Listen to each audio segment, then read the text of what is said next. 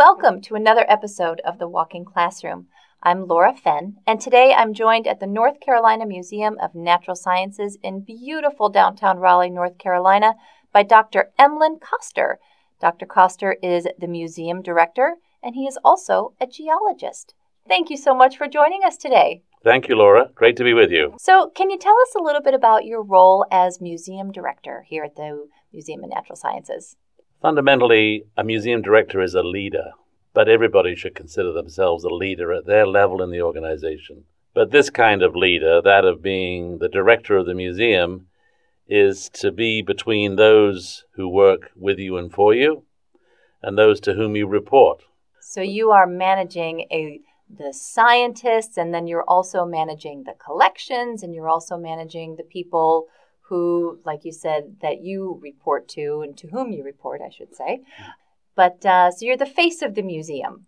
Well, a face, maybe a particularly prominent face, because I represent the museum, both by being a spokesperson for it, being the principal direction setter for it, and when and as necessary, being a coach for it within, and a change agent, trying to encourage the organization, which is not difficult here at the North Carolina Museum of Natural Sciences, to move with the times and to be more and more useful in ways that we can. Wonderful, wonderful. Did you always want to be a museum director? Did you envision yourself as a museum director as a child? Coming to North Carolina in 2013 was a shift to my fourth museum leadership position. I've done this now for almost 30 years. Wonderful. I moved to the museum field from being a researcher and a university professor. And I had the opportunity back in the mid-'80s to be invited to apply for the leadership, for the director of a new natural history museum. I was doing research in the areas that the museum was interested in a UNESCO World Heritage Site, both in Alberta and in China, in the Gobi Desert.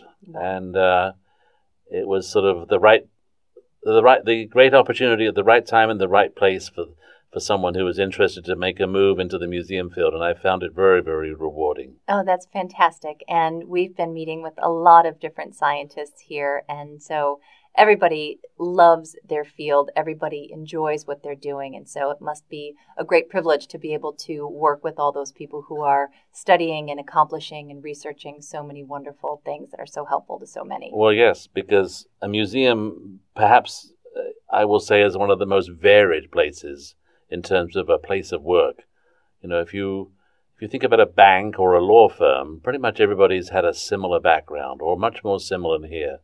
There are no two members of the 150 staff here, or the hundreds of volunteers, or the dozens and dozens of part-time staff that have had the identical background, whether it's in terms of the combination of their education and their degrees, if they have them, and where they got them, and what their experiences have been, why they got interested in nature and science, and what they're doing here. It makes for a very diverse and wonderful variety of types of minds and types of passions that, you know, make more than the sum of the parts, which is what an organization needs to be. Well, and that's very obvious. You know, sometimes people think of a museum as a museum, and it might be sort of a boring place. But I have to say, a science museum, and this science museum in particular, it is so very much alive. And it is, you know, you just need to look around and just not only at the displays, but just at the people and what they're accomplishing and what they're talking about and what they're learning and what they're sharing. And it's anything but boring. It's very exciting, and it's on the cutting edge of the future.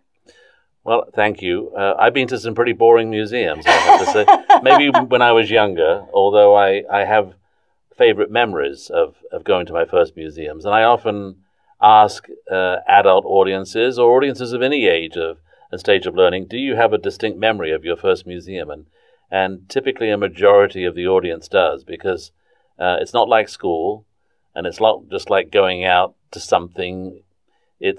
Museums stay with you. And when we think about the origin of the word museum, you know, it comes from the ancient Greek, from the Muses, the Greek mythology. And the Muses were about the sort of inspiration and the reflection and contemplation. And so museums should be those things. Speaking of which, this museum was recently awarded a national medal for museum and library service from First Lady Michelle Obama. Congratulations. What was it like going to the White House to receive that award? Very special. I had the opportunity of going to a Christmas function. I'd seen the White House decked out for Christmas, which was itself very special.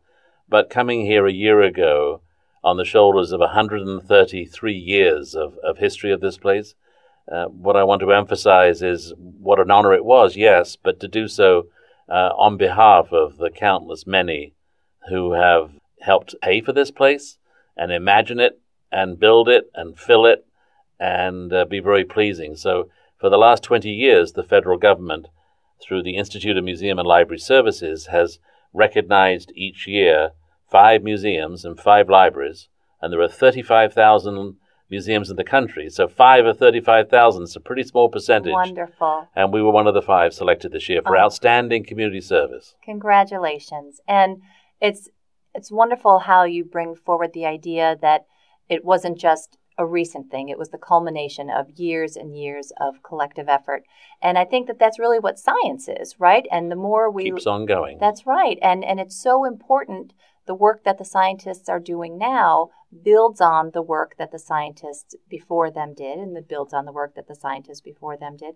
You know, I think that students might not realize all the science that's around them, and if, you know, they just pay a little bit more attention and really are reflective about it, they can sort of think a little bit more about what's going on around them or underneath them. And I bring that up because you are a geologist. I am, and I was, and I think geologically. So, and I would love to talk a little bit about that. Tell me what drew you to geology. My accent is from England. I didn't notice you had an accent. No, I didn't notice yours either. So I grew up, I was born actually in the Suez Canal Zone in Egypt. My father was stationed out there with the Royal Air Force. But I grew up in southern England. Okay. And right next to the English Channel, that strip of water between southern England and France.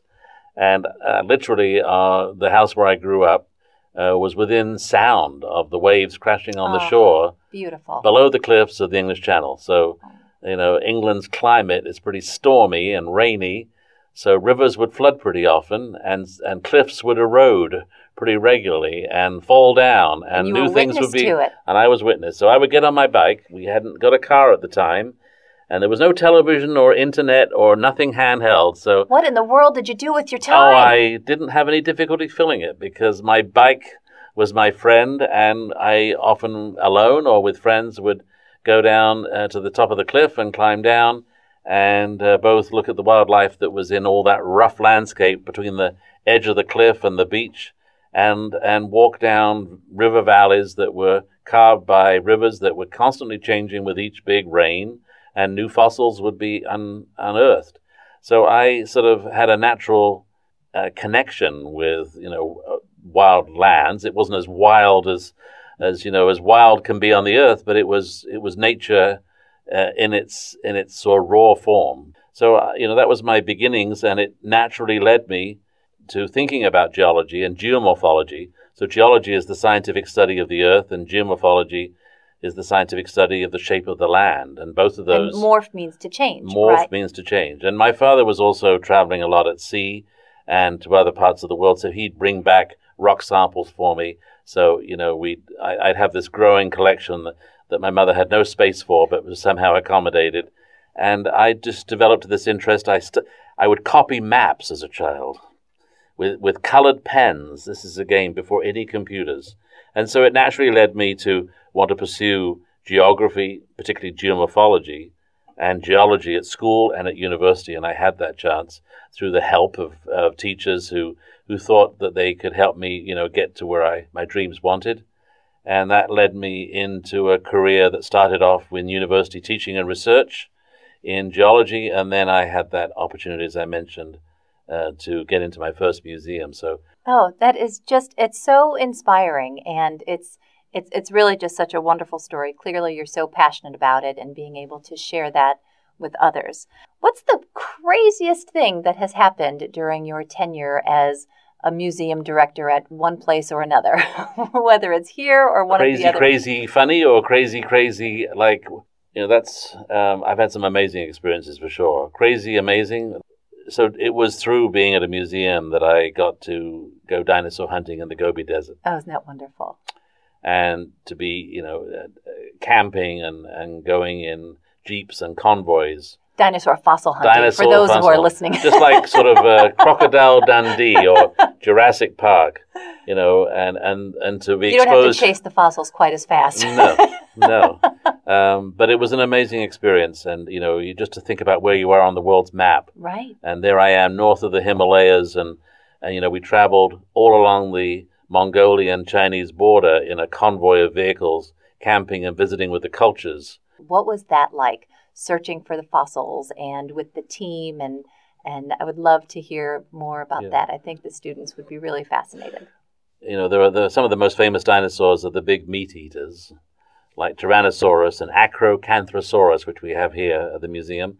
But the other famous ones are the huge ones that actually ate vegetables and not meat, but they happen to be the biggest, the sauropods, the ones that were as long as really long tails and long necks and four-legged and little heads. Yes. So being a reptile and being a vertebrate, we are a vertebrate too. And the dinosaurs inside are just like us. They have a long backbone, and in the upper part of that backbone sticks out a rib cage. And then there's a pelvis onto which two legs attach, and then there's shoulders onto which two arms extend, and there's a neck which supports the head. It's the same whether you're a Tyrannosaurus or a Brontosaurus or a human animal. And so one day, my role there as a geologist was to, once a dinosaur was found or partly found and then unearthed to become a museum exhibit and a research specimen, my role was to try and figure out under what conditions had that dinosaur died. I mean, that's an interesting question. We look at dinosaurs in museums and we don't often think about how is it that a huge dinosaur, if we're looking at the real bones, could be preserved. Well, usually the event that killed the dinosaur is the event that buried it. But if I'm going to be a T-Rex and I'm going to kill some little plant-eating dinosaur, there's not going to be much left. Right. Because you're my meal. Right. And I'm going to eat you all up. And what I don't want is going to be scavenged by other animals, and maybe the last bits are just going to dry up and go into powder under the sun, right? So what we're talking about is let's instead imagine that a big flood has occurred on the river. And this big dinosaur was crossing it, but it couldn't make it. And we see that in African rivers today. Herds of wildebeest cross rivers, and a lot of them don't make it. And they end up being washed on down, maybe to be food for crocodiles, but some also get buried. And I've seen this in rivers today where animals are buried in sediment. So that's what happened. But this particular dinosaur that I came across, it was a huge, long sauropod. And each of the vertebrae, each of the sections of the neck, were as long as 5 feet. Oh, my gosh. And there was a string of these that were 6 vertebrae long. So 6 times 5. This was about a 25-foot long neck. Oh, my gosh. And it was all draped. So I couldn't see the body. I'm not sure that we ever knew, given the size of this and the amount of excavation, what was in there. But the piece that happened to be at the surface of the eroding slope, when I was there, turned out to be perfectly sort of aligned to expose to me this string of vertebrae. That was an amazing find. Oh, I would imagine. It must have been so exciting. All right, Dr. Koster. Since this is the walk-in classroom, I have to ask, what is your favorite place to walk? Well, I've had the chance to walk in a lot of pretty special places with my geology. We talked about the Gobi Desert, and I've had the chance to visit some 80 countries on all the continents, not Antarctica yet. Yet. If you could pluck yourself down anywhere in the world and go for an hour walk, would you be back in the Gobi Desert? So let's just imagine we're up in the coast of Alaska, in a place called Glacier Bay. And I remember being at the end of this bay and looking up.